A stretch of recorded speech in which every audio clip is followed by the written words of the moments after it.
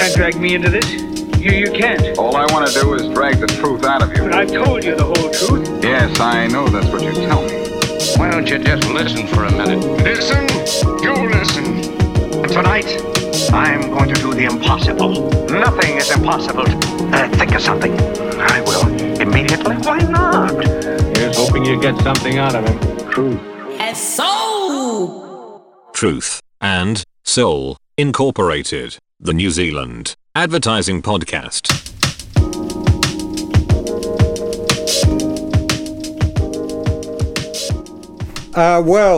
Today it is a special edition of the Truth and Soul Incorporated podcast. Not because of our guest, who is, as you'll soon learn, is anything but special, but because for the first time we are recording one at 5:30, 6 o'clock in the evening, with the addition of a small beer or a glass of red wine. All the others have been done at 9 o'clock with caffeine. So this could, this is a kind of experiment. We'll see how it goes from there. At this point, I'll introduce you to my guest. We have a lot in common because we are both originally from the UK. We both came down to New Zealand around 25 years ago. Yeah. And we both being creative directors of DDB New Zealand. Sure. Executive creative directors. Sure. We both worked at Rainey, Kelly, Campbell, Rolfe. Oh, I forgot about London. that. Yeah, I spent some time there. And also, little known fact, possibly to the great unwashed out there, is that we worked together at Colenso in about 1998, I think. In the good old days. The good old days. Yeah. For 3 weeks. Maybe 2. 3 glorious weeks. 3 glorious weeks. That was the only time in the last 20 years, and we produced a campaign for Skier magazine, working for the Scampster himself, Michael O'Sullivan. That went on to win Best of Show in Axis and various awards wherever Mike could be bothered to enter. Turn out. Oh, yeah. So in case you haven't guessed, I've probably done an introduction already and before this second introduction, it's Toby Talbot. Hello. So welcome. Welcome. Good to be here. Talbot. He said, slurping the glass of Mount Edward. And I believe it's traditional in these podcast things to start with what got you into advertising? Because are you the Scion? Scion? Scion, it means the disreputable son of a well-to-do family.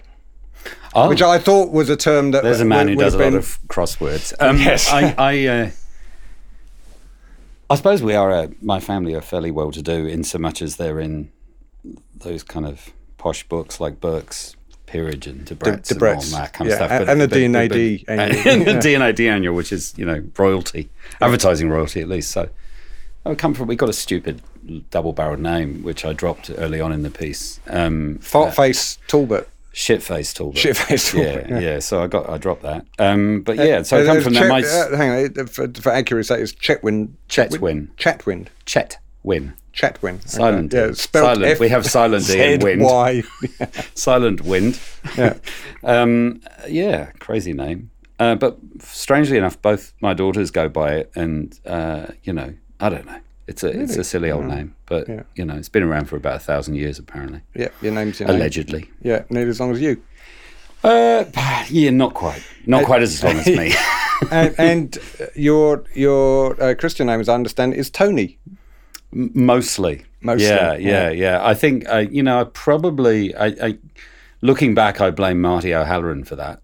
Yeah, who steadfastly refuses to call me anything but Tony, and always kind of laughs at himself when he says it. Yeah. So it's kind of like somebody repeating the same joke about 3,000 times and laughing every time, which possibly says a lot about Marty's sense of humour. But anyway, repetition is a good source of comedy. Apparently, I've heard, slightly backward, a bit Australian ochre.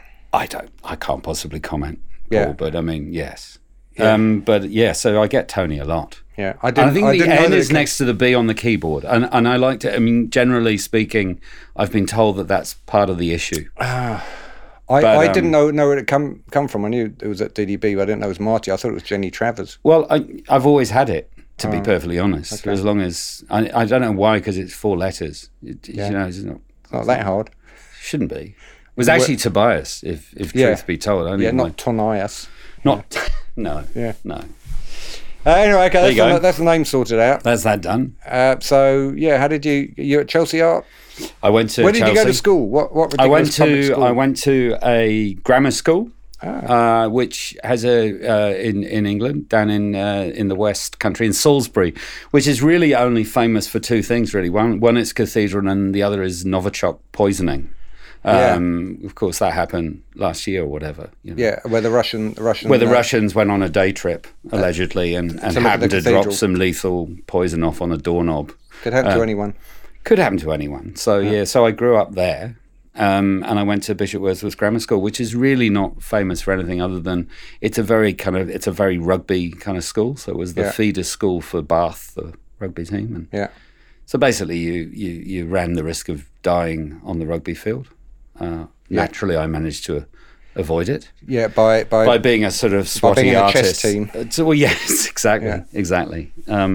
But yeah, that's where I was. Spent my formative years, and then I went up to London. I got into Chelsea, which was a bit of a fluke, really, because I didn't think I was cut out for that. But I think I'd run out of options, really. But why did you do it? Because I always fancied the idea of being a designer because it kind of sounded good. I had no real idea. It was a design. What are you? I'm a designer. It just felt good. And then I realised quite early on in the course that I was actually hopeless. And I switched to photography. Yeah. So Chelsea at the time had a wonderful, dark room studio kind of thing. And this was obviously pre-digital. So I learned all about photography. And then I kind of managed to bluff my way through a degree. And just at the end of it, I really was thinking, as were they, what the fuck is this guy going to do? Because he's clearly not that good at being a designer. And they had lots of illustrators. Doesn't stop most of them. But, No, they carry on, right? They persevere. So I just, Glenn, as I recall, Glenn, my tutor at Chelsea, said, look, have you thought about anything else? And I said, well, I kind of like the idea of advertising. And only because it feels like it's full of people who are sort of parvenus who kind of fall into stuff. That could be me. And he said, well, I know one guy in advertising. And I said, oh, okay, who's that? And he said, it's a chap called Paul Arden. Yeah. And I went, oh, okay. Some of the listeners might not know who Paul Arden is, but he was quite a thing then. For listeners, Paul Arden was the creative director when, as I've mentioned before, creative director meant something. Oh, he was the governor. So he was in charge of Saatchi's in London in their heyday. And he then left to become a director. Yes. And he wrote quite a famous book entitled is it called The Best-Selling Book by Paul Arden? Isn't it? It's not How Good You Are, it's How Good You Want to Be, or something like that. Isn't it one of those? Or maybe he wrote a couple, I don't know. Yeah. But I think that was used as a selling line, The Best-Selling Book by Paul Arden. Because it was the best. Self-fulfilling prophecy, very clever. Yeah, it did him very well. He sadly died a few years ago, but legend. He died quite young, actually. It was all a bit sad. But I remember vividly going in there and not really knowing anything, which was, smart. That seems to be your calling card. It seems I've got by quite well, considering.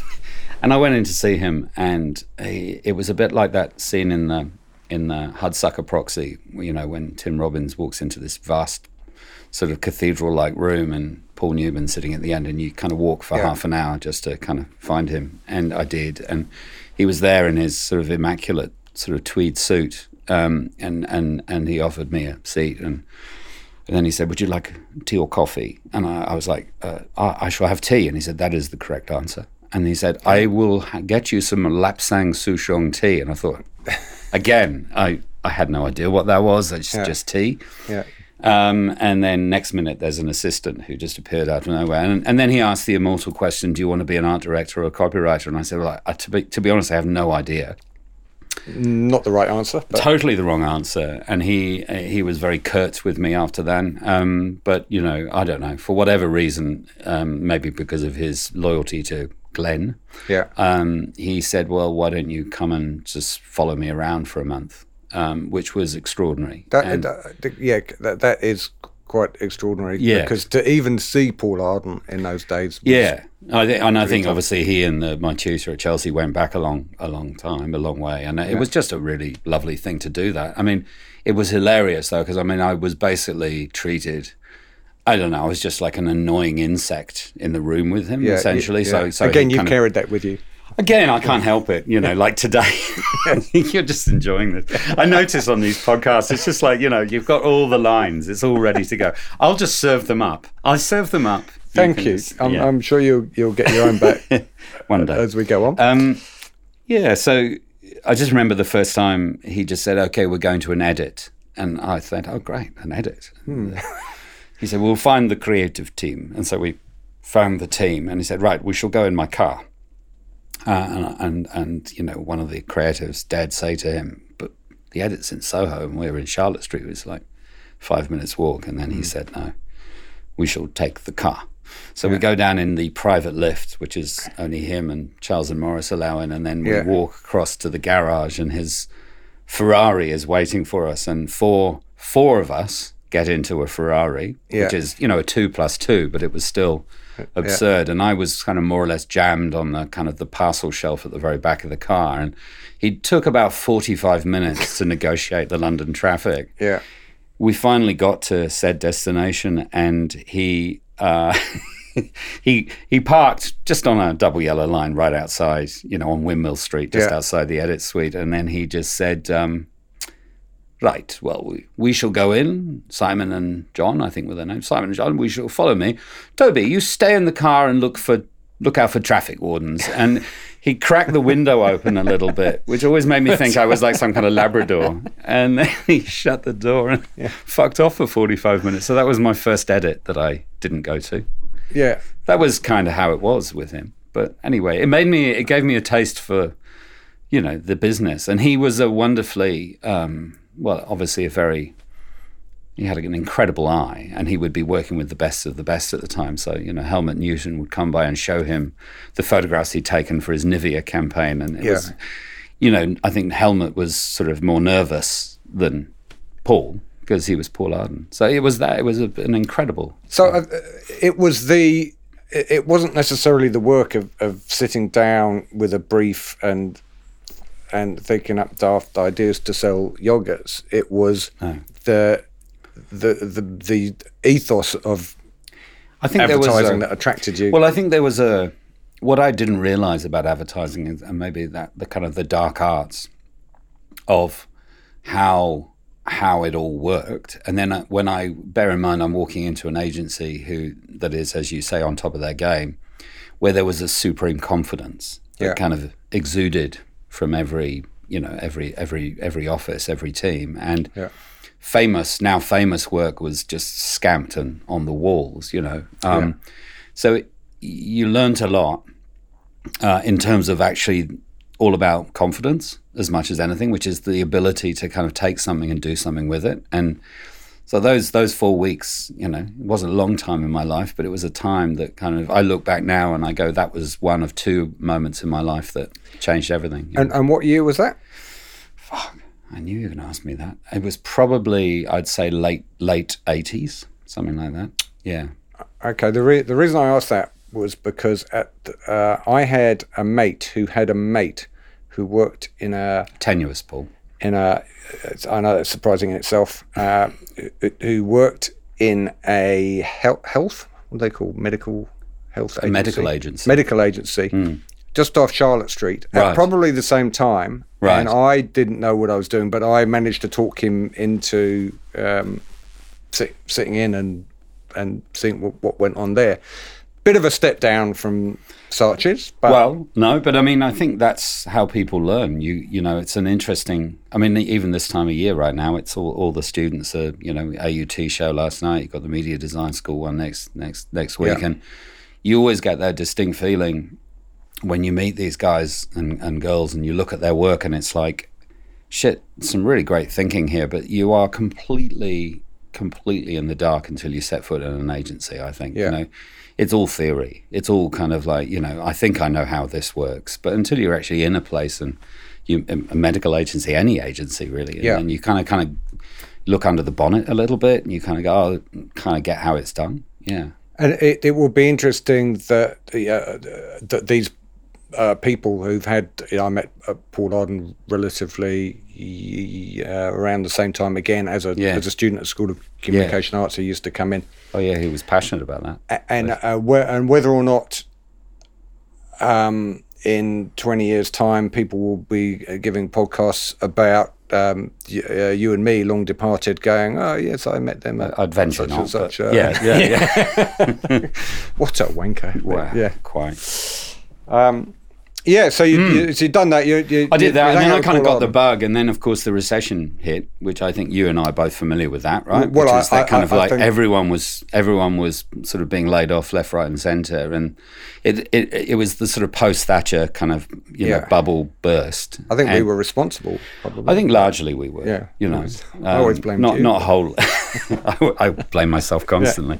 But then I struggled. I got a book together. I teamed up with somebody from Chelsea who really had no interest in being in advertising, which, in hindsight, I probably should have just had that conversation with her and left it at that. But I didn't. And we walked the streets and we kind of did what we had to do to try and get in to see people. And then anyway, but then I had another stroke of fortune, really, which is every year in London, the D&AD Advertising Concepts Workshop, as it was known back then, it's probably called something completely different now, but came along and was heavily oversubscribed. Everyone wanted to be on it, and it was how it was run back then was that you'd send your application and your portfolio into their offices at the time were in somewhere like St James, something very snooty. And children, this is a physical portfolio. This is a portfolio that you get blisters carrying around town, and you're full of cardboard and shit ideas, basically. So it's kind of heavy, and I've still kept it naturally. I just like to remind myself of how shit I was back then. But I went to I sent in my book, as it was known, to go to D&AD. I dropped it off there. Got a very kind of sort of curt letter back saying I was unsuccessful. And at which point I kind of went, oh, well, look, because at that age you kind of go, oh, fuck it, I'll do something business of arms dealing. I'll do something else.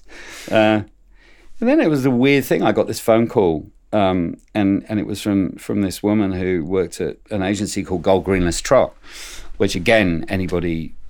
Famous old London agency. Yeah, top London agency, and a man called Dave Trott, and who was a legend, still is, his blog's incredible, and he had basically found out that all these people had been rejected by D&AD by two ladies who work in administration at D&AD who weren't of advertising, who would possibly look at the rendering of the drawings and how neat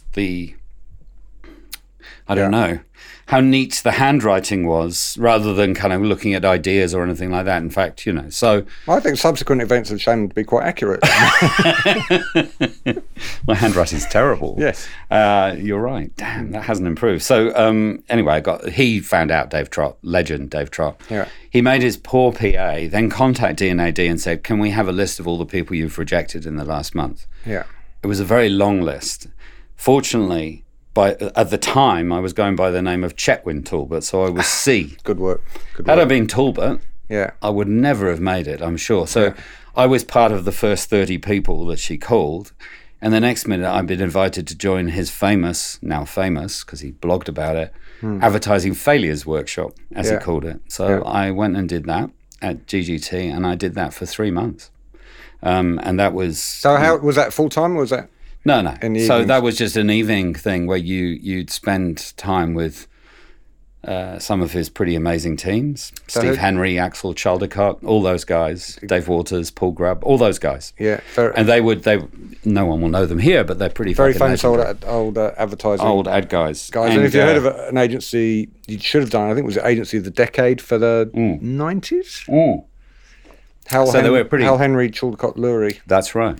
Yeah, very... Tango. interesting. Yeah. And Dave Trott was, as his reputation sort of suggested, was fierce and terrifying. And he soon put paid to my art director, who didn't like to be told that she was shit. And so she soon left, which found me on my own on this course. And then a particular occasion where I'd been working on a brief that he'd set, and sometimes his teams would come in, and then on this occasion the man himself came in, and he happened to go straight to me, and you can just tell when people are in a foul mood. He was in a ropeable mood, and he basically went through all my scamps and went shit. I haven't actually had that since I've worked with, I think it was Mike O'Sullivan, obviously a famous approach. They have similar traits. And then he went shit all the way through. There was no respite, and then got to the very end. He said, "You've got 10 minutes to write a good headline and you're off this course." So showed me to his office, lovely office. I thought, well, this could be my only time I ever sit in a very nice office in advertising. And I wrote a headline under enormous duress that he ended up liking. So he kept me on the course. So that was kind of boot camp. And at that point, my work got better, because that's the kind of guy he is. Because it had to. Well, it kind of had to, but also, like when you rub up against that kind of talent, you do get better. I mean, I always kind of think about advertising as, great people standing on the shoulders of giants, etc. You've kind of got to be around good people. Yes. If you're around bad people, then you're going to be bad too, real fast. So that was my a couple of breaks, I guess. I look back at it now and I go, these were two fairly important people who came very briefly into my life, and kind of shaped me. And then I kind of bumped around a bit, and I ended up working at McCann Erickson. So just to go back to Dave Trott, I've been thinking about this creative director behaviour. Oh yeah. For various reasons, including writing a book about creative directors. But that helped you get better at your work. Yeah. That would be described these days by a young person doing it as bullying and reprehensible behaviour.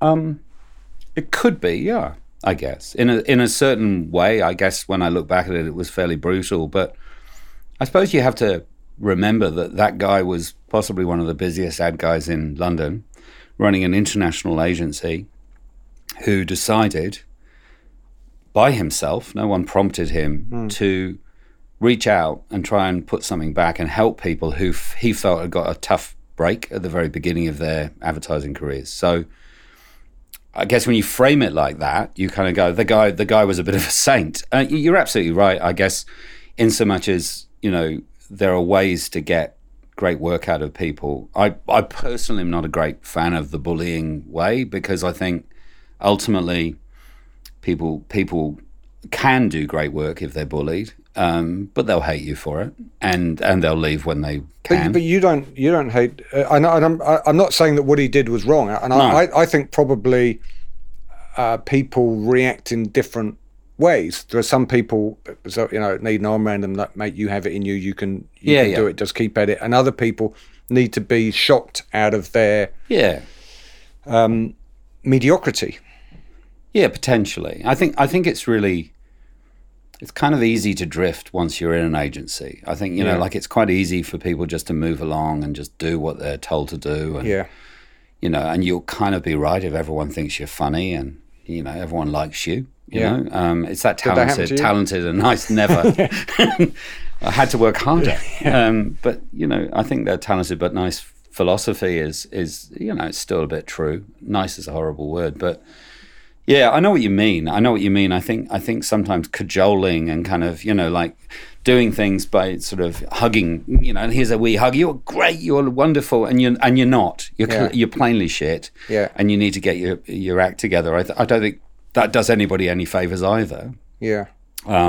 So it's for me, it's always a hard thing in a way, because sometimes you're also frustrated because you may have said it a few times to somebody and they're not listening, and all those things. There's not really the kind of the silver bullet really on all that kind of how do you get great work. But I think I take your point that kind of an approach, which his was, he was ruthless, and he used to talk about how every creative team in his department, he paid no more than £6,000 a year, which obviously in today's money would be Yeah. more, but not that much more. So he was paying people minimum wage, and there was a lot of kind of northern lads who had kind of been, I was on a building site, and the next minute I'm working in advertising. Yeah. And I kind of felt somehow there was a sort of, Mr. fucking fancy pants surname with a posh name and all the rest. I just thought, well, I'm buggered, really, in a way. Because at the time it was all about kind of gritty, that was his kind of thing that he got going. But my God, the results that he achieved. And the people who kind of look at him as some form of kind of deity now, because there's an innate wisdom to the man. If you look at his blog, he talks just the most incredibly, he talks common sense as much as anything in a very beautiful, measured way. Incredibly short sentences. So, like you read it as a copywriter and you love it for that reason. But then, there's wisdom in the man. You couldn't read a novel written like that. You'd struggle. There'd be a lot of negative. Sorry, Dave. There'd be a lot of negative space on every page. But certainly as a short one. A short novel, a novelette. Yeah. Is that what you're thinking for your creative director books? Mine will be hugely overwritten. The bullying years. Don't worry about it. just bullying generally. But Steve Henry's quite posh, isn't he?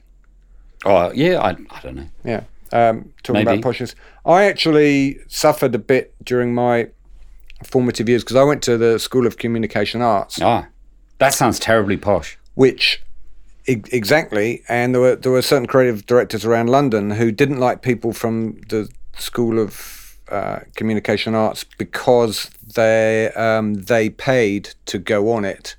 And therefore, it's a private course. I remember it was a private course. And I push people, and I go, I spent 5 years working in fucking casinos to save up enough money to go on this course, and you're refusing to see me because I'm betting, with the misery of American gamblers who had lost their money. Yeah. I know what you mean. I remember all that. I was one of those people who was really fucked off with the school. I mean, I came out of art college with a huge fucking 3-year degree. A 3-year degree of debt and meaninglessness. And I would love to have done that course. Yeah. Yeah. Yeah, not in the same year as me and O'Sullivan, probably. No, probably not. No, that would have been a bit weird. It would have been a bit weird. Okay, so you did the that course, and then how long did it take you from that to get a job, and who was it with? It took me a while.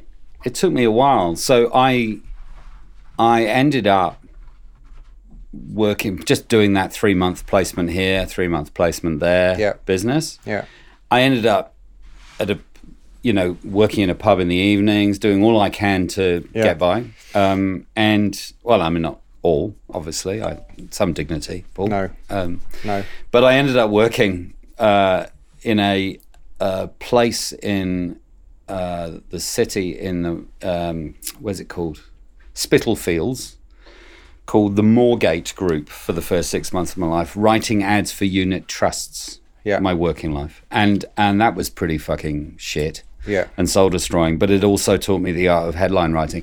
Now, as luck would have it, the creative director knew a thing or two about grammar and English and syntax, and he kind of gave me Fodor's Modern English on my first day, and he said, you've got to know the difference between a split infinitive and a dangling participle. Of course, you know the difference, don't you, Paul? What is the difference? Monty? I wouldn't have a fucking clue. I didn't really read it. But he helped me become a writer. So even though I was doing dreadful work, I was learning to write. So in my evenings, I'd be getting my book together. And believe you me, I had nothing to do with what I was doing during the day. But again, that kind of helped me start getting ready for working in advertising proper. And I think that the writing, being able to make an interesting ad using only a headline is a really useful skill in our business. And dare I say it, one that is maybe falling off, partly because we don't do half as many print ads as we used to. But if you can write a compelling banner ad using all type. Well, I was going to say, I mean, we write social posts. We basically, we're all over it in terms of actually what we're writing. We're still writing. It's just, I think you're right that the care and attention that went into the words seems to be lacking. And I think that comes through in a lot of the books that I read. Yeah. And it's not about me being a kind of a Nazi about grammar or anything like that. It's just more about actually even knowing how a sentence works. Yeah. You know, things like that where you go, do you want me to read this the way it's written, or do you want me to actually read it the way a sentence should be? So that kind of stuff really fucks me off. And I don't mean that, and I keep it mostly to myself because it's just the way of the world, right? You can get it out here. Yeah. Yeah, just between us. You can vent. Just between us. Yeah. No one else will hear That's us. a bit of a shame. It's a bit of a shame because when you work with great writers, and I have, you know, they just, you know, they bring to life, you know, what could be a very kind of boring, tawdry brief. And then just through their words, you're smiling, you're laughing. And of course, bear in mind that you have to read that to a client who's going to spend a lot of money making it. And if you're not going to make them laugh with your script, then good luck, you know, or if you're going to kind of draw them in with the words, you know. So I find the art of writing, as you pointed out, I think it's a bit of a tragedy that there isn't more of that sense of kind of, you know, theatre that you can get through the right words. I mean, great headlines are few and far between, I guess. Yeah. I mean, I'm doing the Access thing this year, and we were looking at the print category, and I was like, you know, there's like 3 things in the print category. There's about 3,000 things in other categories, and print's like campaign, single. I'm like going, yeah, maybe we should put innovation in there, you know, like use print in an innovative way. But that's kind of more kind of like because it's the death throes, probably. I don't know. Yes. In terms of entries of the Access Award, I'm not just saying of the, I mean. Yeah, and well, the question is, are there death throes because nobody does print advertising anymore? And, okay, the subscription numbers might not be what they were, but I still see plenty of magazines. Yeah, it's funny. We had Facebook come into the agency the other day, and they doing a big thing about, you know, storytelling. I love it when Facebook do that. You know, how to do storytelling in 6 seconds. Yeah. Yeah. Good luck. And one of the things they kind of led with was the Colin Kaepernick kind of headline. Kaepernick. Sorry. Yeah. He's a good friend of Kaepernick. That's another Colin. Sorry. Yeah, the issue here is, listeners, that I'm a big fan of the NFL, and Toby isn't not. But yeah, I like the round ball. Yeah. But they led with a press ad, is what I'm saying. Yeah. A great headline and a visual and a logo. Yeah. And they talked about that being the complete ad and how wonderful it is. And there was a kind of rich irony to it in a sense, because you kind of go, the power of the ad is not how you present it in Instagram or how you might do an Instagram story of that. It's the power of the words. Yeah. Coupled with the story of Colin, whose surname I can't pronounce. And that was the thing that got me about it. And I still feel the power of the words are everything in a way there. Yes, I still think they're hugely important. I don't know if the listeners can pick up your dog snoring. Hopefully that's not a reflection of this conversation. We shall find. Can I pour a glass of wine for added effect? Yeah. I was just telling Paul about the wonderful Jay Rayner's podcasts, which are he's now on his second bottle, listeners. Out to lunch, and basically he's at lunch with famous people, and you hear these lovely sounds like this. How good is that? And knives and forks and burps and farts. If you hold that thought for a minute, Toby, I need to go to the loo. Yeah. Yes, okay. Which is can you use the bathroom this time? On my own, yes, unassisted. But I'll leave you with one thought, which is that in some of the previous podcasts, we've had to do a lot of editing because there've been some libelous things that have come up. Yes. So I've learned from somewhere. This might be from Ben Kay. I'm not sure. Thank you if it was you, Ben. That if you talk about someone, you have to pretend they're in the room. That's a great idea. So yeah. Is that just a forewarned is forearmed kind of moment? Yeah. So no, it's not that. Just in case you. Because I'm on my second glass of red, right? Yeah, there is that. There is that. And you've complained about dog snoring. You might want to liven things up. I'll be back in a minute. Thank you. Don't say anything. I won't. Bad.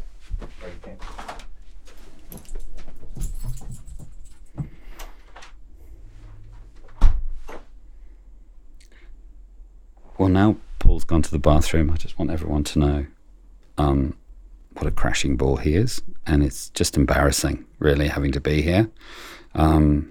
Just so you know that. Anyone who hasn't met Paul, he is a crashing bore. Yeah.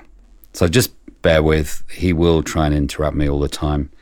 You just have to go through what he says because it's, obviously quite dull. But I'll be back soon after. The dog's crying now because, the dog agrees. Okay. Keep smiling. Just keep smiling. Truth and Soul. Put that away. Monty, it's all right, I'm back. What was he touching you? Show me where. Show me where on the doll. Right, sorry about that, Toby. That's all right. Now, I love the way Monty drags his undercarriage along the floor. And I say that because You're jealous. I've tried. But he's really got the technique down pat, hasn't he? He's very, very good. yeah, I mean... Did he learn that from you, do you think? I couldn't comment. I couldn't possibly comment. But what surprises me that I think you'd get terrible if you tried it. Toby's now removing his trousers to try it. Now, if you tried it, you get terrible carpet burn, but he seems to get off on the carpet burn. Wow. Carpet burn on the Todger. Yeah. That's true. Is that going to be edited out, do you think? Well, that'll be the most popular bit. Anyway, I think it could be. It's a great headline. It's a great headline, mate. Carpet burn on the Todger. An intimate evening with Toby Talbot. Okay, now, so eventually, Yeah. you've done all this. Hardship. You've done the placements, and somebody was Yeah. foolish enough to give you a job. Yeah. Who was that man? Straight woman. It was a guy called... It was a Jerry... Monty, come here. Jerry Green. Jerry Green. So Jerry Green made a name for himself back in the day as the author of the now famous, or were famous at least, Nescafe Gold Blend ads. Yes. Which were kind of if you can imagine, listener, the kind of Anchor Family kind of vibe, where it's a kind of episodical kind of love story between two smarmy people who like shit coffee. Yep. That was pretty much what he did, and it made the What Next episode would be basically, front page of the Sun newspaper, like just to, and this is pre-social media, obviously, but that would be quite a far-reaching effect for an advertising campaign. Now, so without being too snooty about it, I think we'd all agree that if we could kind of do a campaign where everyone is waiting to the point where the national newspapers would, guess as to what would happen next. That's what he did. That's what he did. He, too, was passionate about writing, and I remember joining... He hid that well. Well, he did. He fucking did. But when I joined, he kind of... Jerry, I'm just joking. Jerry. But, the day I joined, he gave me... I think Pulp Fiction had come out, which dates me a bit, but he gave me the Tarantino screenplay. Yeah. And he gave all the writers a Tarantino screenplay of Pulp Fiction, and I think most of us were looking at Pulp Fiction and looking at the Gold Blend ads, and perhaps seeing a bit of a gulf between them. But nonetheless, the intent was good. Yes. And again, I've been fortunate because I think a guy like him, he had his moment, did really well. Because that campaign sold a shitload of coffee. Oh, mate. If you think about it, it's the worst coffee, right? But they sold tons of it. Maybe just the great unwashed don't understand what a good coffee is. Yeah, well, the flat whites weren't even invented then, I don't think. If you'd asked for a flat white in London back then, I don't know what you get, really. You get a punch. Probably. You get a punch. Yeah. So I learned a bit about writing. Not necessarily from him, but there were people in that department who were rather good, like Derek. Not from him. Derek Haas, who who's an art director. Who's an art director, but he knew a thing or two about communication. Yeah, we used to call him lovingly Miss Havisham because he was, he was one of those guys. He was in his 70s. He was on a huge amount of money, worked 3 days a week, drove a Porsche, and I kind of went, "You're kind of a dude," because I'm a deeply vapid individual, which you know of me. But I kind of went, he's kind of clever, and he'd done all these ads.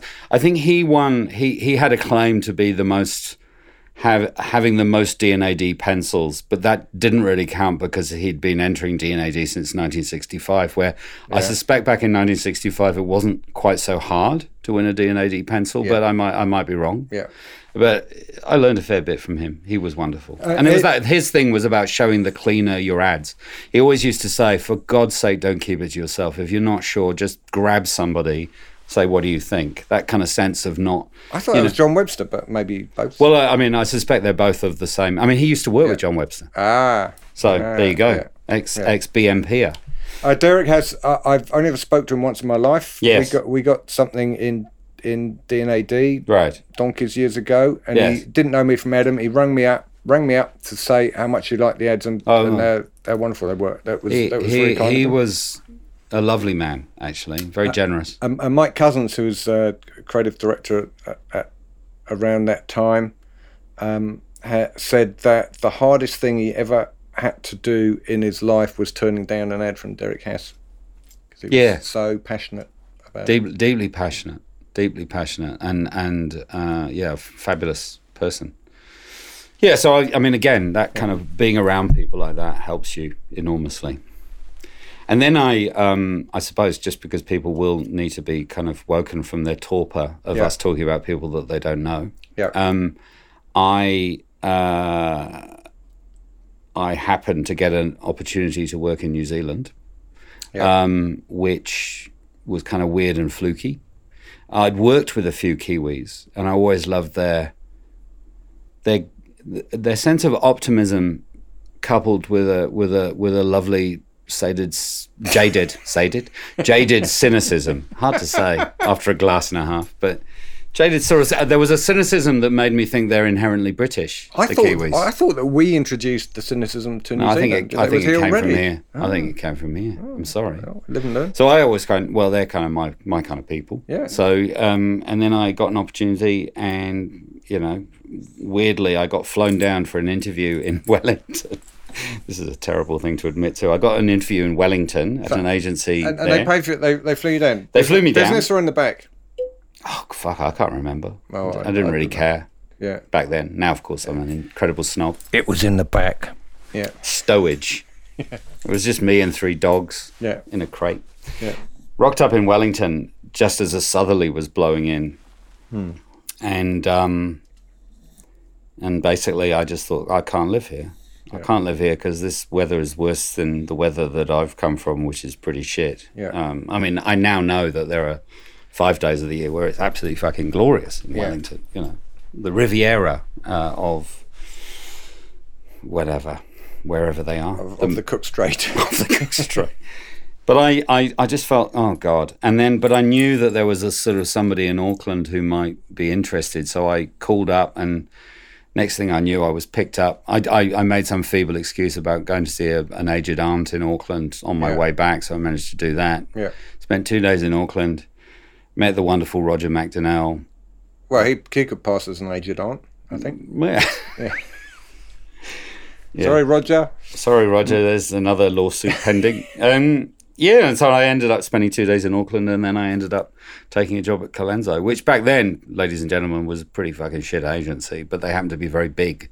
Yeah. So you're starting from a base of big, and bit by bit, kind of. And so, fast forward, I went back to London, had some very kind of shaky video camera footage of Auckland, which my wife really enjoyed, made her vomit. In fact, it was so bad, the footage. And we didn't really have those things like cameras on phones back in 1904. And then I got back on the Mayflower, headed back to London, and took the job, accepted the job.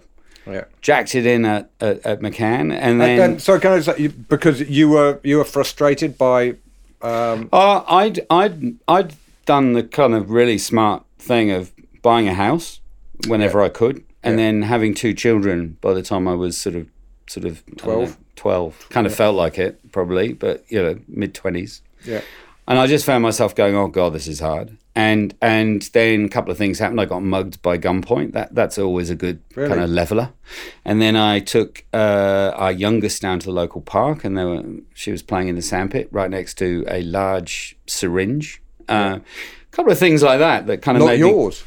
No, I always smoke it. Yeah. I decided there and then that, fuck, this is shit. And I'd heard so much about New Zealand from my Kiwi friends in London, although ironically they were in London and not in New Zealand. But I decided let's do this. And so Jo, sight unseen, my lovely wife, decided that was a good idea. And I don't know why, but I held out for residency. I said, no, I need to have residency. But that only made them more determined back in the day of saying, oh, great, he's really serious about coming here, as opposed to he's going to come here for 6 months. And so what year was this? 1904. Yeah. 1990, end of 96. 96, yeah.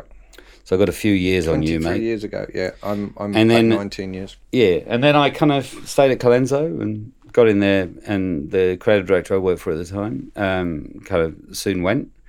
Next minute, Mr. O'Sullivan comes into my life like a sort of jolly, well, everything he's not now, really. Sort of jolly, fat, shorts wearing, kind of jandal wearing leprechaun, and not the svelte gentleman he is today, but the smart silver fox. But. Well, that's right. Yeah. And I really enjoyed it. Yeah. It's just the most fantastic journey that we went on, and Mike taught me heaps, and was and also just kind of hiring. I mean, God, magnet for great people as well. So back then, super kind of people came into the agency, and Mike's ability to kind of attract talent, I am still to this day kind of in awe of, really. He lies. I think he lies. But I mean, we all lie. We don't have to pretend, Mike. We can just abuse him. But I mean, he was. It was an extraordinary time, and it was kind of lovely. And to this day, that's kind of more my thing. Where I'll go somewhere and kind of make it better, rather than kind of God knows how hard it would be to go into somewhere really good and make it really good. Yeah. So that was an amazing, great journey. 8 years, longest I've worked anywhere. Yeah. And then from there, because Roger went, as I recall, they had the business. It was a big, solid, not the Colenso BBDO that the world knows now, but it was a well-run, profitable New Zealand, not particularly sparky advertising agency. Quite. And Roger, I believe, Roger McDonnell went, fuck this, I want us to do great work. Yeah, I mean, the thing about Roger that's wonderful is, Roger's a creative through and through, and yes, back in the day he worked with Len Potts, who's one of the most famous, New Zealand writers there ever was, and I think they created some famous work. Now I work on Toyota now, and the crumpy ads of way back when, that was all Roger and Len, Yeah. And so Roger, loves creative, always has done, always will do, I think. And then, so yeah, that's right. It was still a very big agency, and back then it was Clemenger. It was more Clemenger than it was BBDO. Yeah. But it was still a big business, and lots of kind of suits, sort of running it. And when I say suits, I'm talking about Peter Clemenger and kind of deeply terrifying individuals like that. Yeah. And Rog just kind of tried his best to kind of keep them away and try to kind of create that environment. But I think hiring Mike, and then, kind of Maddox and all these great people who've kind of come and gone in that agency. And now obviously you've got Nick and now Levi. But that whole kind of renaissance happened around about then. And all power to Colenso, because they, as I said, being great and staying great, that's really the true test of a good agency. And I think, back then I just remember some of the kind of the incredible people, and not necessarily the incredible work, because I think at the time, the whole awards focus back then was pretty unhealthy, to be honest. There was lots of awards chasing and stuff like that that kind of affected really everything. But I think at the same time, the buzz that started going around that agency, I think is, was and I think, because that was just as I came to New Zealand, and I think that... Well, I think, it's true to say that you were it was a pivotal moment. For me? Well, no, I mean, for Colenso. You worked with me. Yeah. For how long? 2 weeks, I think. Shit, that was funny. We're and- both, by the way, we're both writers, in case you don't know that, listeners. But so therefore we had a kind of like, it was all about writing headlines, wasn't it? But who did the art direction? Lindsay Redding. Lindsay Redding. Genius. Let's have a Let's have a little razor glass to Lindsay Redding. Lindsay, who's no longer with us. One of the toppest mate. of top people. Mr. Magoo. Mr. Magoo. Yes, that was good. So the at that time, so that New Zealand used to be the great advertising came out of Saatchi's, For sure. and then Colenso started doing great stuff, Doing their thing. and that seemed Yeah. to wake up the whole industry to, hey, we should be trying to do that. So I was just trying to think who's in the Colenso creative department then. Steve Cochran, who's been there for about 237 years. The hardy perennial. Um, That's a gardening term for everyone. Leon and Lucian. So Well, Lucian, that's right. who went on to Leon- Shine. And yeah. Leon is over in Melbourne, I think. He is in Melbourne, but he went on to great things. Yeah. Worked in really good agencies in Chicago, and worked through this. Was in the States for a long time. Yeah, very Yeah. talented. Uh, Lucian, now the restaurateur, obviously. Richard Maddox, I don't know. Have you heard of him? Never heard of him. No, never heard of him. Leo Promutico. Who is kind of godfather to my girls, and rather, I spoke to him only yesterday. Now Yeah. has just employed his 200th person in his agency in New York. So to people who don't know, Leo is quite an extraordinary individual. I had a fantastic time with him judging Cleo in Las Vegas, which was a lot of fun. Australian, very driven, fantastic footballer, goalkeeper. Where he used to play out on the. He used to train with Harry Kewell. He was going to be he had a trial in the Bundesliga. Yeah. Well, he night told that- me Sorry. I'm sure he told you the story, but he was embellish.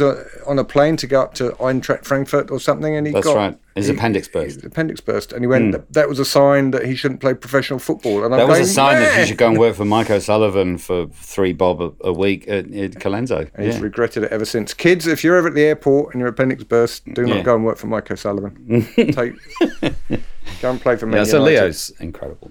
But yeah, so Josh Robbins. I was just thinking who else was Yeah. there. And then, Rebecca Carrasco, Yeah. the wonderful Natalie Knight, who is back at Colenso. Maria Ward, as she was then. And complete losers like Jaco van der Venter, Darren Wonkam, and I'm not going to add to the list. Do you see what I did there? you left me hanging. Monty winked, and I was like, that's the don't talk moment. Yeah, it was an amazing time. Oh, yeah, I'm joking, Hoof and Wonky. Yeah, so you went to... Saatchi. Mike left.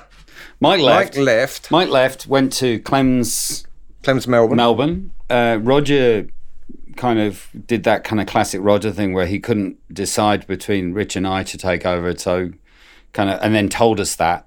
Yeah. Which so either way it was always going to be awkward, and initially it was me in charge, and then it became Rich and myself, and then it became this kind of weird thing where, classic example, ladies and gentlemen, of a bit of indecision causes There's only two people listening, so lady and gentleman. That's right. Yeah, well, Monty's not listening; he's asleep again. So basically, it was kind of like, who's going to run this, and it became a bit weird. And then I kind of thought, oh no, I don't want to be a creative director. I fucking hate this job. And Mike says, come and write for me and carry on doing what you've been doing, and I did. I took Rebecca over from Colenso. She was my creative partner. Yeah, Carrasco, and. Kind of then I just thought, this is my happy place. I'm back to writing again. I was always kind of a bit reticent about being a creative director. Yeah. And started writing again. And then, of course, Mike's famous fear of flying meant that sooner or later I was going to have to run Toyota, who are down in Palmerston North. So kind of by default, I became a creative director again, running Toyota, who are... I think that was when he invented... fear of flying, because he didn't want to go to Palmerston North, because for someone who hates flying, he does an awful lot of it. Paradise North. Sorry. So yeah, that's right. Well, he does now. Maybe the drugs have evolved, particularly, or he's always loved it. Yeah. Yeah, maybe you're right. I don't know. So I did that. Yeah. Had a great time. Had an amazing time. And then, of course, at that point, you and I, our paths cross. Well, we're just going back. There was some. That's not me, by the way. That's the dog. The dog's hocking something up. The dog needs Heimlich maneuver. There are a lot of very talented creative department then at... That was absurd. Oh, my God, the dog. Saatchi's. What's the dog doing? Okay. Matty and Dave. The wonderful Matty and Dave. Matty and Dave, who are now... Are they at Facebook? Wasting No, their lives? No.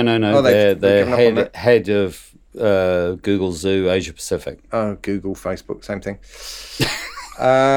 Spoken like a true futurist. Yeah. Only a matter of time. I know. Jay and Andy, who went who were colourful. Went on to stuff in Australia and that's right. New York. Oh, fantastic people. I mean, I don't think it was like, as a football man, I was thinking of the Galacticos, kind of the Real Madrid squad. Yeah. What always made me laugh, and one of the things I've loved about Matty Burton, is that he kind of tells it like it is, as the son of a biker gang head from Adelaide, So, it was an amazing bunch of people. And that was 2 years that rushed by. And then, I don't know, I felt like I kind of got my mojo back as a creative director. I kind of went, I kind of understand it.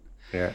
I think that being a writer and making that transition to being a creative director it's a huge transition. Nobody teaches you what to do. No, and also there's that thing for me of going, do you want to be the centre forward or the manager? Because you kind of can't do both. And there's always that classic mistake I think really good creatives make, which is that kind of, the knight in shining armour. Look, don't worry. Yeah. I'll take it from here. Which, I without naming names, I know a lot of creative directors who've done that, and it kind of does two things. One, yes, you're right, it proves to everyone that you're a writer, but they knew that already. More importantly, what it does is your creatives kind of hate you for it, because you'll end up being the knight in shining armour on all the big jobs. And, it begs the question, why do you have all these people in your department when you're writing the ads yourself? So it's kind of like, for me, letting go of the reins a little bit, and there was a really big transition for me at that point, which was about going, actually what's really, really cool is finding talent, nurturing talent, creating great people, and then taking all of the credit. Yeah, I think that's that's the blueprint. That's the blueprint Right for there. creative direction. Right there. And then firing them. No, that's frowned on these days.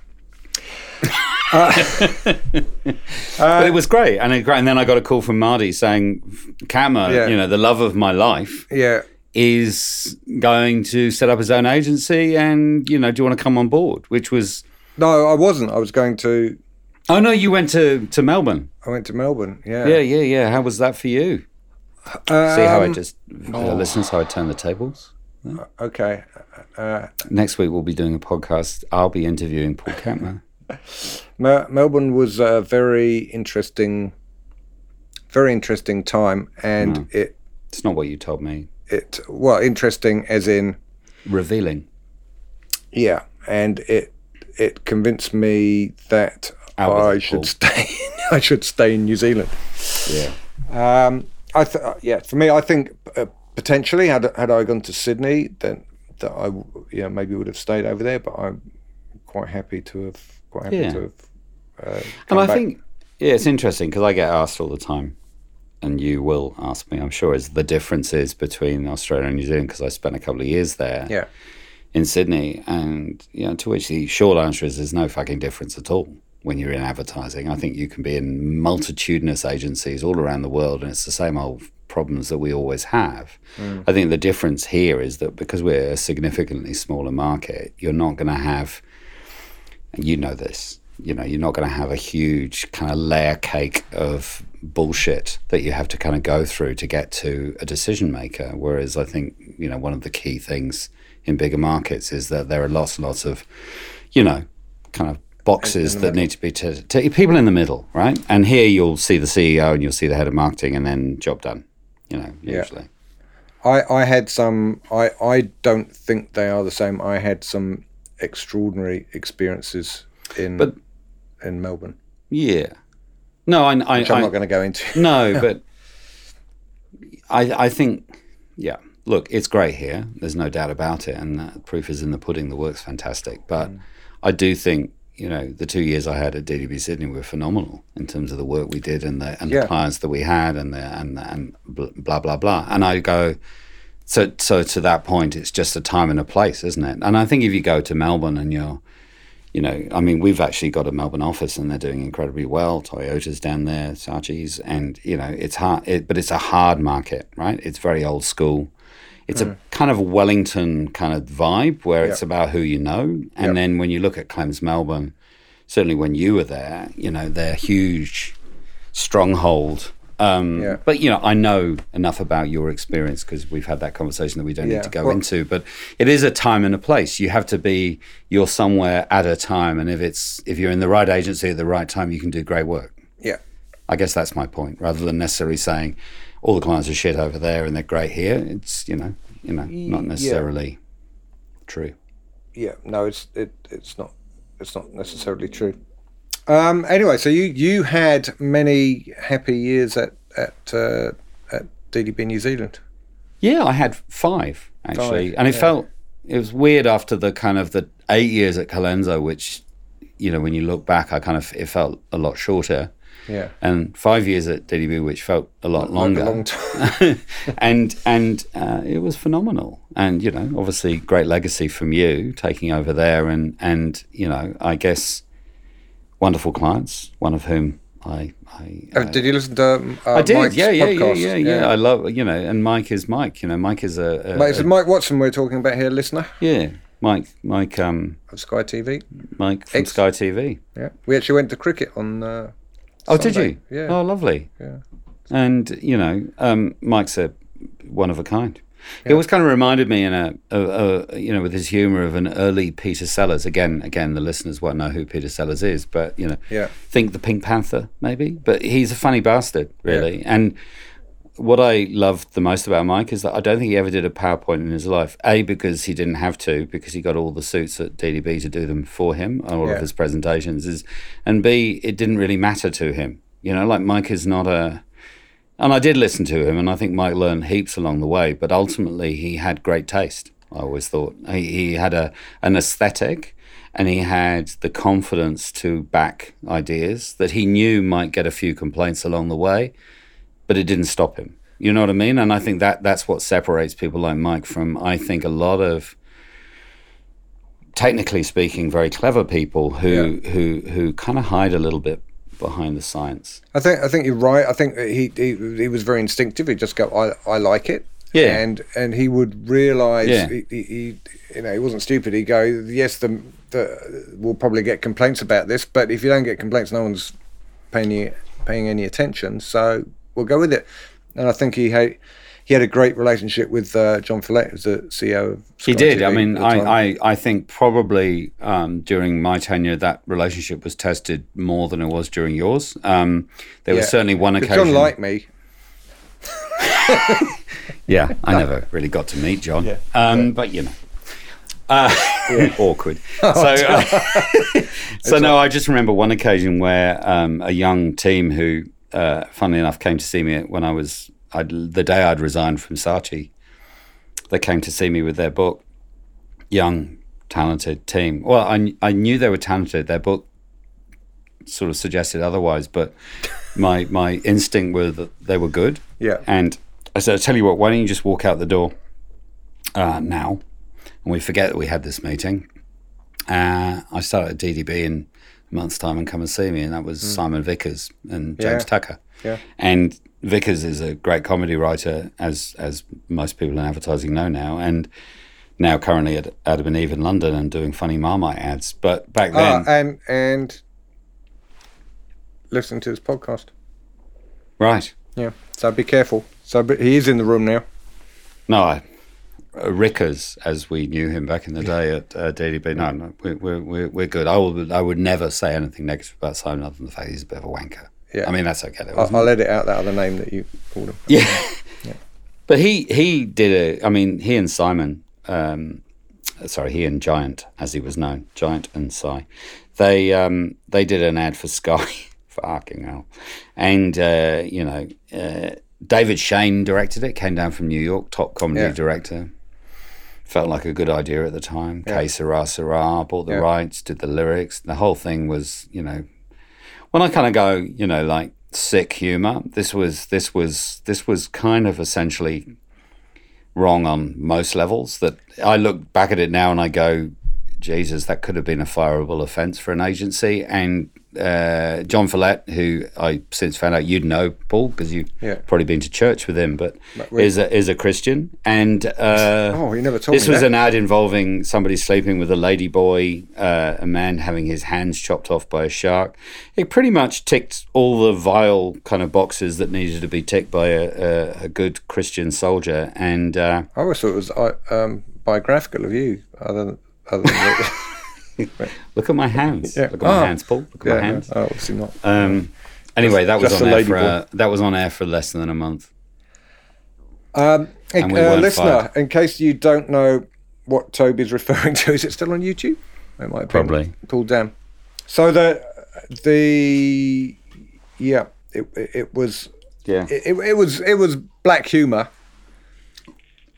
One way of putting it. and I guess you always those things can always be taken. Are you going to say the wrong way? They could be taken the wrong way potentially. Yeah. Oh no. Well, I mean, Yeah, it was always lesson on- learned. It wasn't probably one of my Yeah. glorious moments. A question, because I've Yes. I've had similar things blow up in your face. At what point did you go, "Oh fuck, this is not Mike what it said called. on the tin"? When Mike called, because the thing about Mike, because I think the thing about Mike that is so incredible is that he's like having and easy to take advantage of this. Says in a Mike way. O'Sullivan, people, but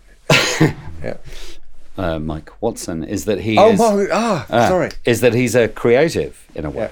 And so when Mike laughs, you go, it's funny. Yeah. And you find yourself getting into quite a different mindset. And I don't know about you, mate. I mean, you did great work together, but it's kind of like there are times where you kind of, it all gets a bit blurred because you go, and he goes, what about this? And you go, oh, that's a good idea. Let's do that. So he's, without doubt for me, the only client who's kind of been like that. Yeah. And that's what makes him, who he is. Unemployed. Actually, harsh, probably. But I mean, he's a wonderful guy. and I'm sure he is as employed as he wants to be at the moment. I think. Well, I suspect so. He's a special person. Yeah.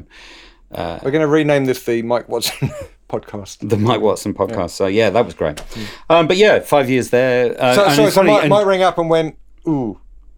Yeah, I mean, I think Mike was like... John's not happy? He was all for it and then went, John's a Christian, it's all over, it's all bad, we're going to do this. But it wasn't that usual, what I call a kind of having a blamestorming meeting, as I call them, where, everyone goes in the room and goes, it's your fault. I told you.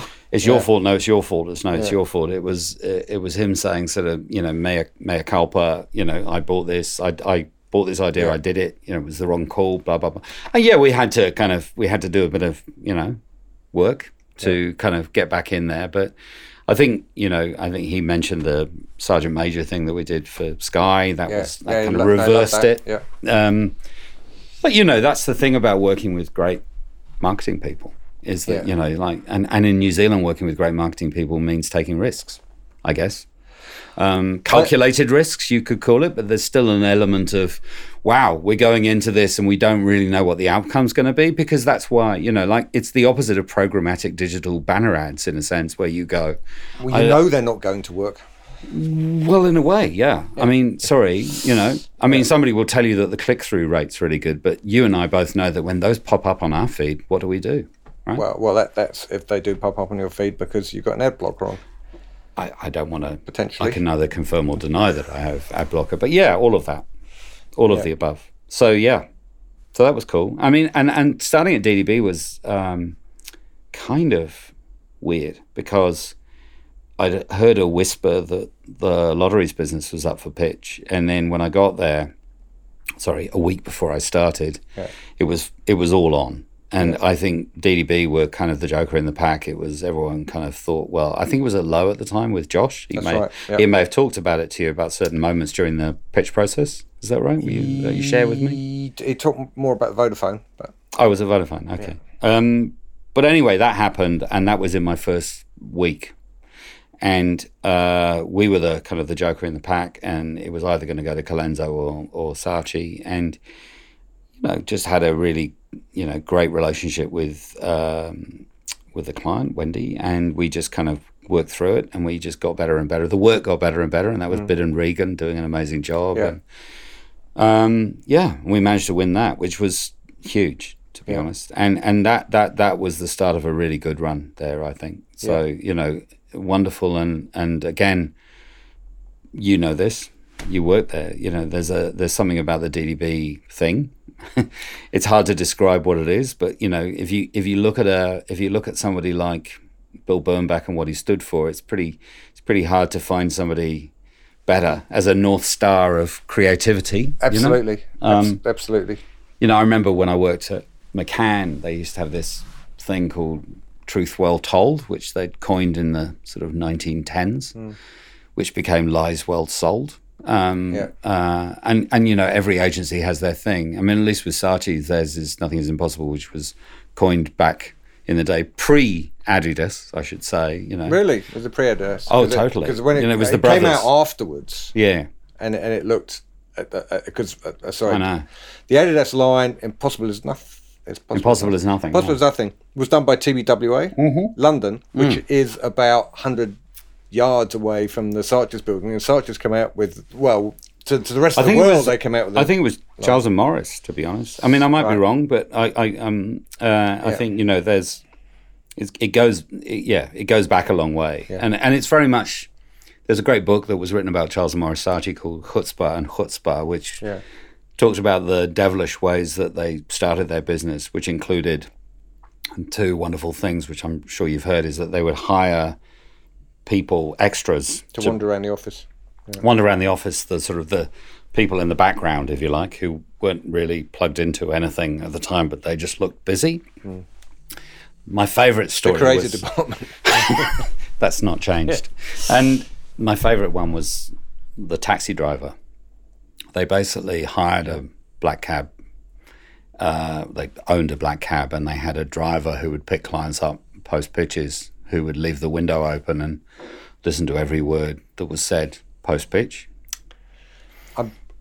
I don't know if it's apocryphal or a twist on that, but I heard that Y&R was the same. Like Y&R used to employ Y&R London two I think drivers permanently to ferry people about. And I met one of them. So when I went to Rainey Kelly, that guy had been around for about 1,000 years. Yeah. He didn't look fit to drive, to be perfectly honest. He was that old. Yeah, from the Henri School of Shakespeare. That's right. So he, quite possibly. Who knows? I suspect they copied. So, glossing over DDB and going to, you went to London.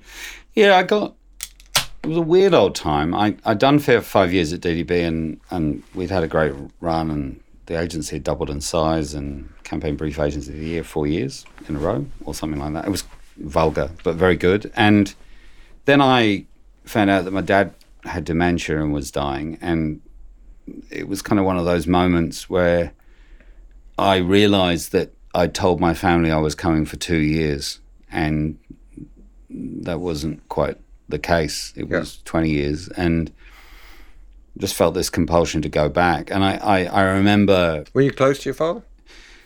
Not close enough. So I figured time was of the essence. And so I kind of thought I'll go back and spend some quality time. Funny old game. So I went back. To be clear, DDB were wonderful and said, we'll keep your job open and all these things. But I wasn't sure he'd just been diagnosed with dementia. So, of course, you know, you didn't know. And so kind of my worst case scenario would be to be with him and spend time with him and then having to go back kind of. And to be fair to DDB, they said, well, we'll keep your job open for a year and we'll get something, which was kind of incredible of them. Yeah. But then for me, I just kind of felt I probably need to go, and with it, it's kind of an open ticket, as it were, really. And of course, within a couple of months of me going back, he died, which changed everything. And I took a holiday job at Rainey Kelly as ECD, which was at the time the third biggest agency in London. And, and it was incredibly, and again, the power of New Zealand in a sense, and what we'd been doing at the time. I got offered a M&C, Rainey Kelly and McCann.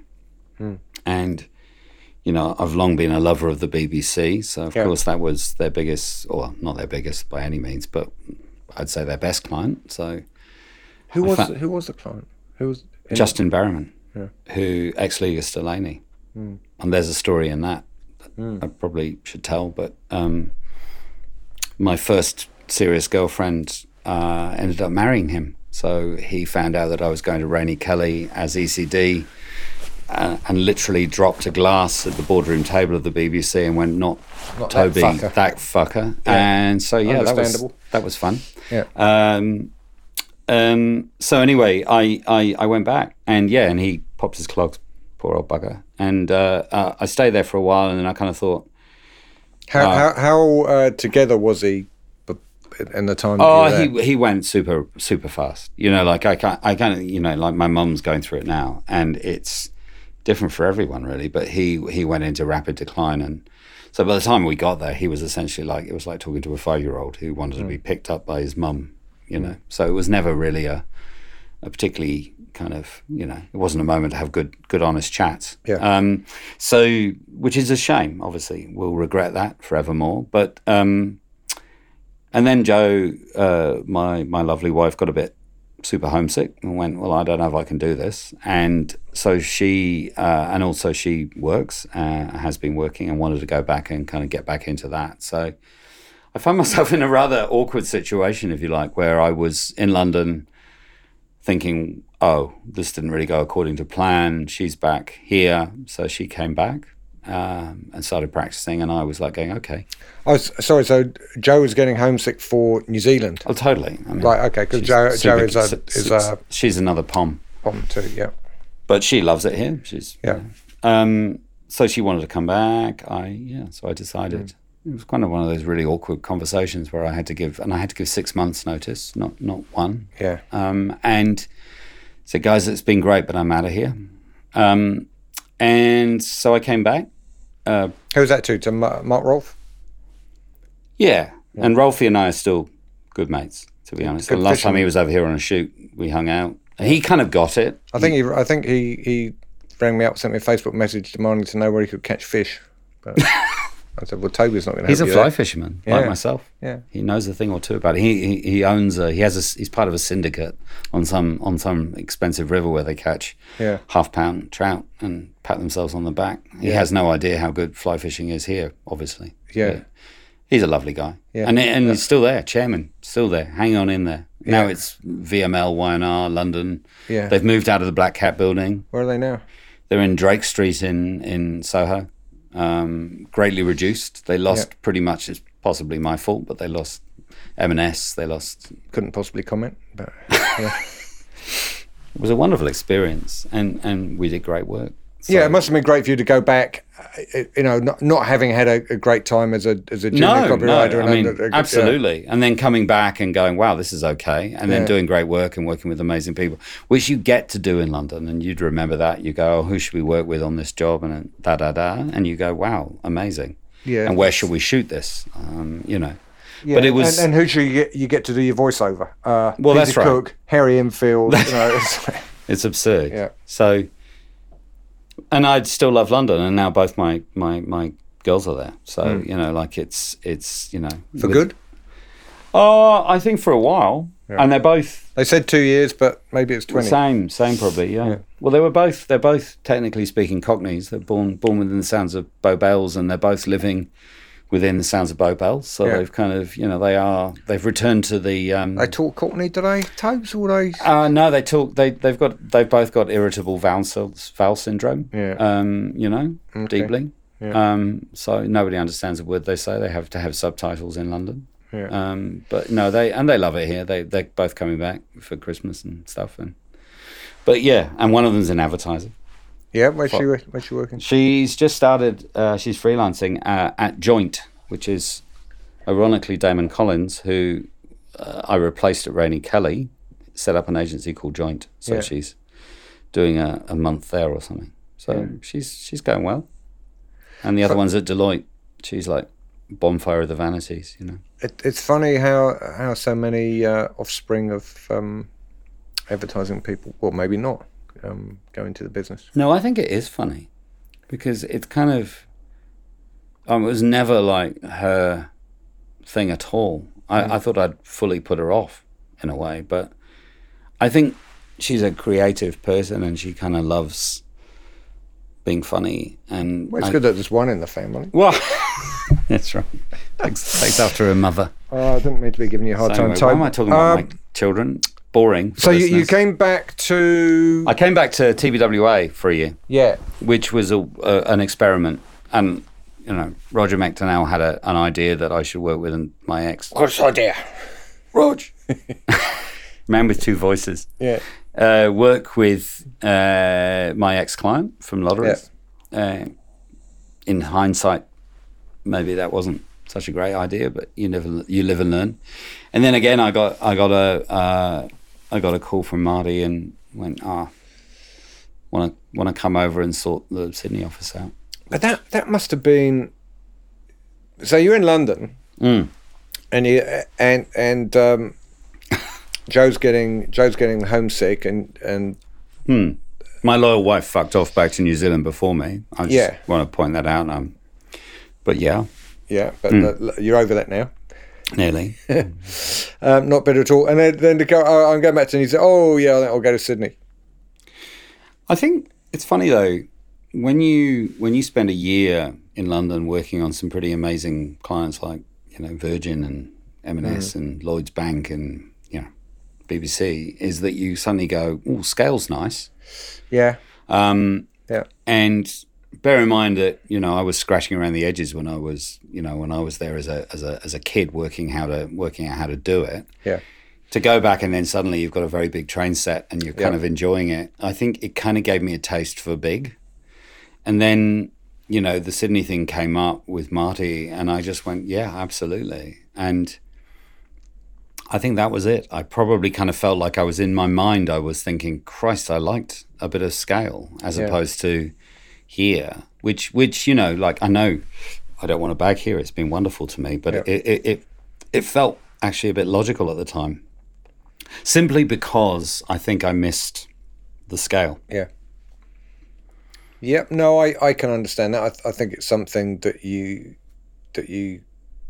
Yeah, it didn't bother me in the slightest because, it had scale in London, but you couldn't do what you wanted to do. You were sure.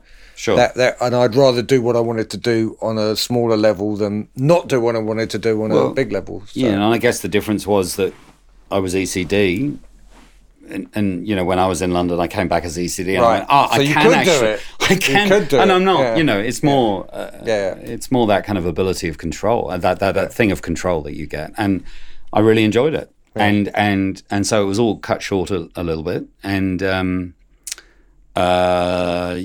ended up doing this thing, working in Sydney, kind of commuting, which was fun. Well, I probably told you, maybe had this conversation, but not. Let's share it with the listener. I commuted to I remember you did. To Melbourne for 3 months. Okay, you did for umpteen years for 3 months, and I would get up at 4 a.m. on a Monday morning, and I'd come back at about 1 a.m. on Friday night, and I'd spend most of the weekend asleep, and then go off and do it again. And I don't know how you managed to do it for that length of time. I didn't do it solidly for 2 years, but it kind of became it became that way, and you know, for personal reasons, it became kind of untenable. But that's not to say it wasn't a pretty incredible experience, because it was an opportunity to go into an agency that was quite broken creatively, rebuild it,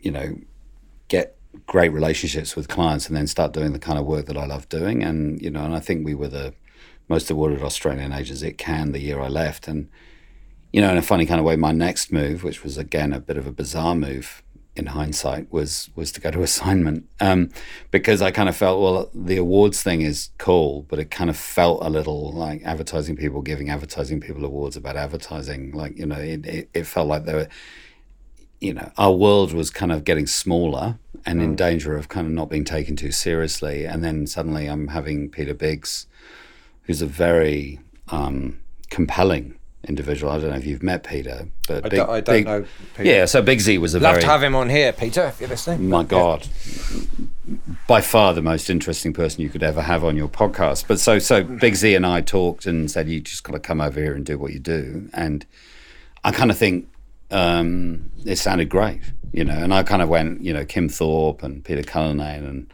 James Hall and all these kind of advertising legends who'd kind of set it up. It just sounded like a fantastic idea. It was kind of like if you like, a precursor to the kind of consultancy. If you think about Accenture now and PwC and Deloitte, etc., those guys were kind of nailing it, smashing it back in the day, but without the big, huge kind of, you know, behemoth consultancy. It was just four guys talking to CEOs about doing work and charging like wounded bulls. So I kind of went, yeah, I'm in. I'll do that.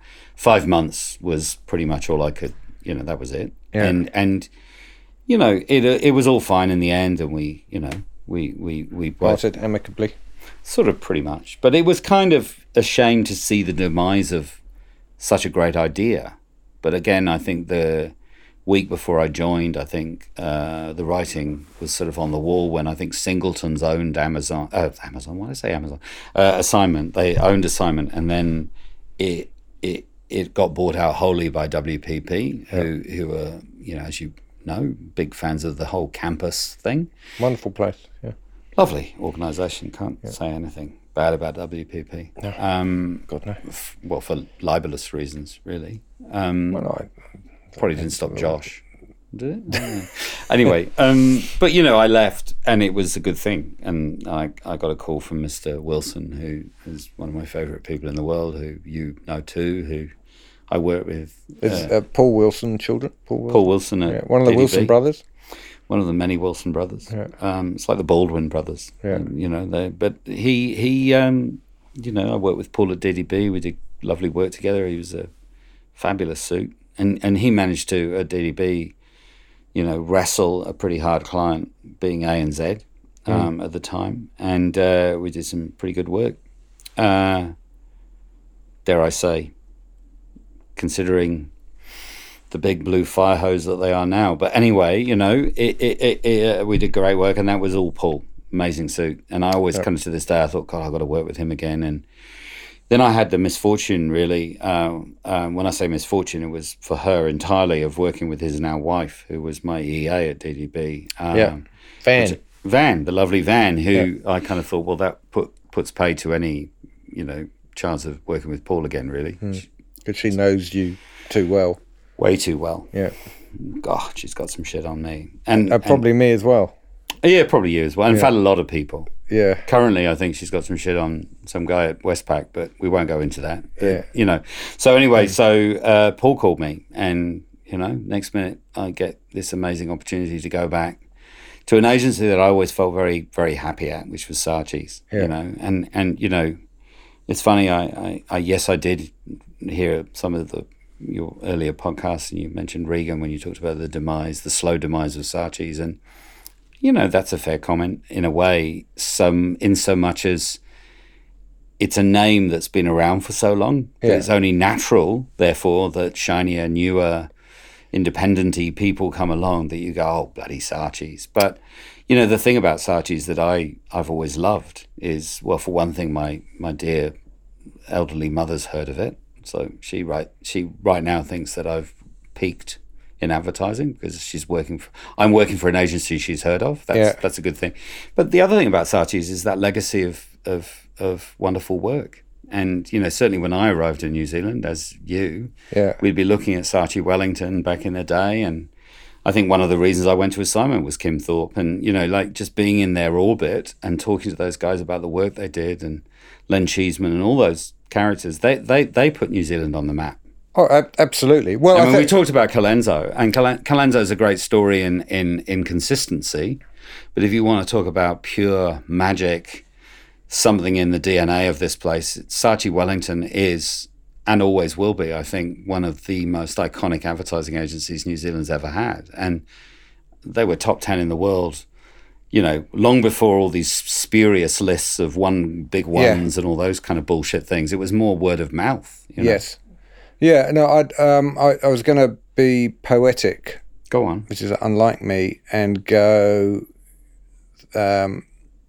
Saatchi's lit the match and Colenso started the fire. Wow. Which and Barnes Kapner blew it out. Yeah. I was very tempted to end the conversation there. No, I mean, absolutely. Saatchi's put New Zealand on the map 25 years ago. Yeah, but long time. But they at the time they were a beacon. They were, you know, like they were Barcelona in the Spanish Football League, and there wasn't a Real Madrid. But it was untouchable.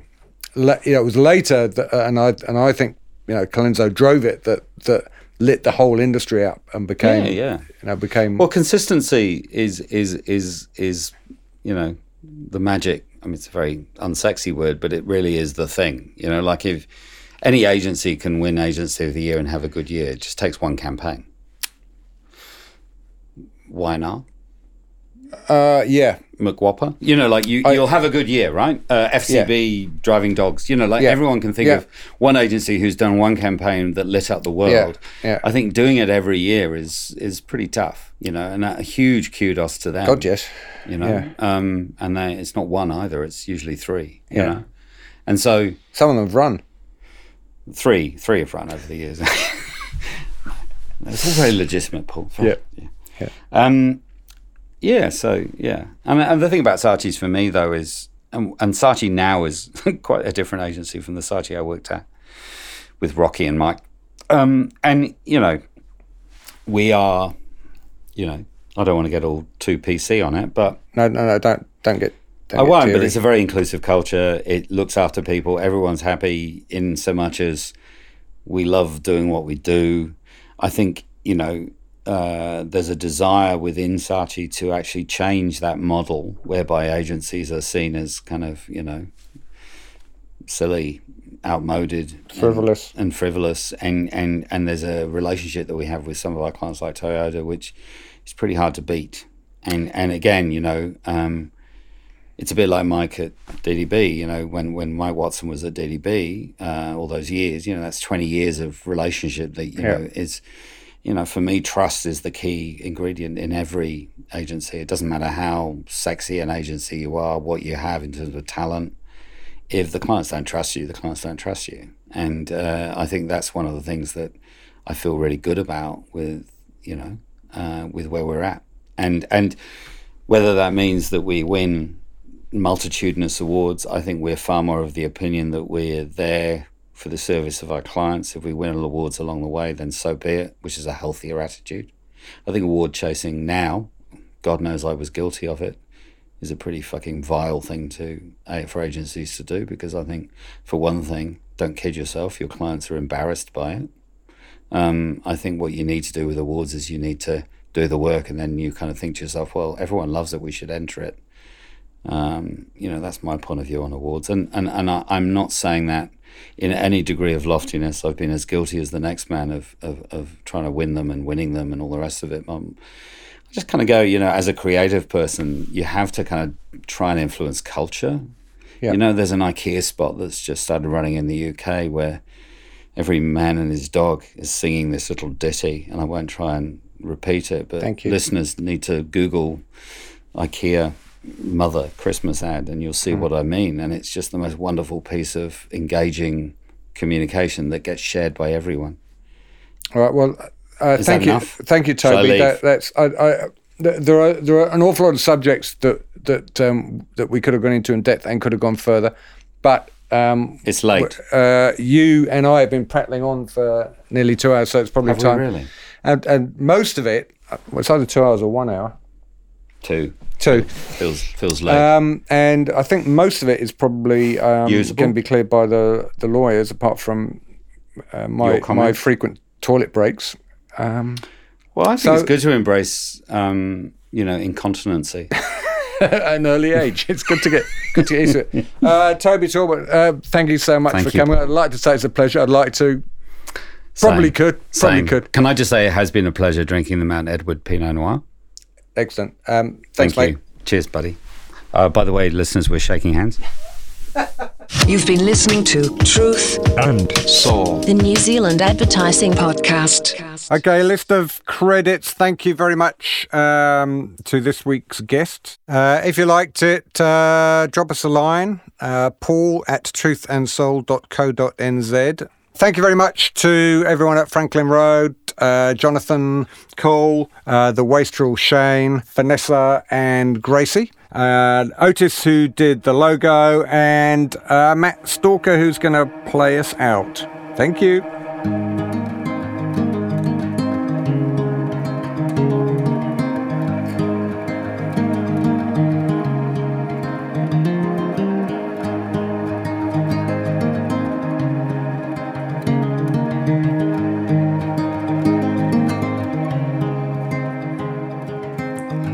On the farewell drive,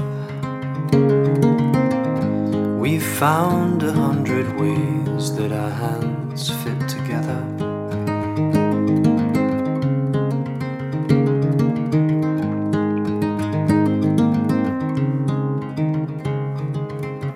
Centrifugal force pulls us apart as we spin.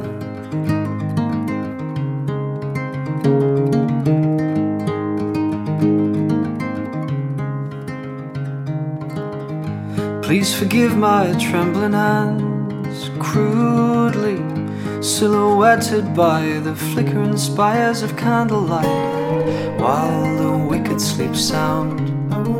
The anxious toss and turn, thoughts come not as single spies, but in battalions, while the wicked sleep sound.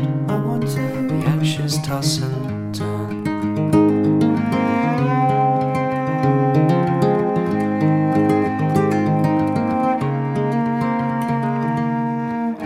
And it's at times like these that we understand our Father's fascination with dendrology. The family tree is losing its leaves.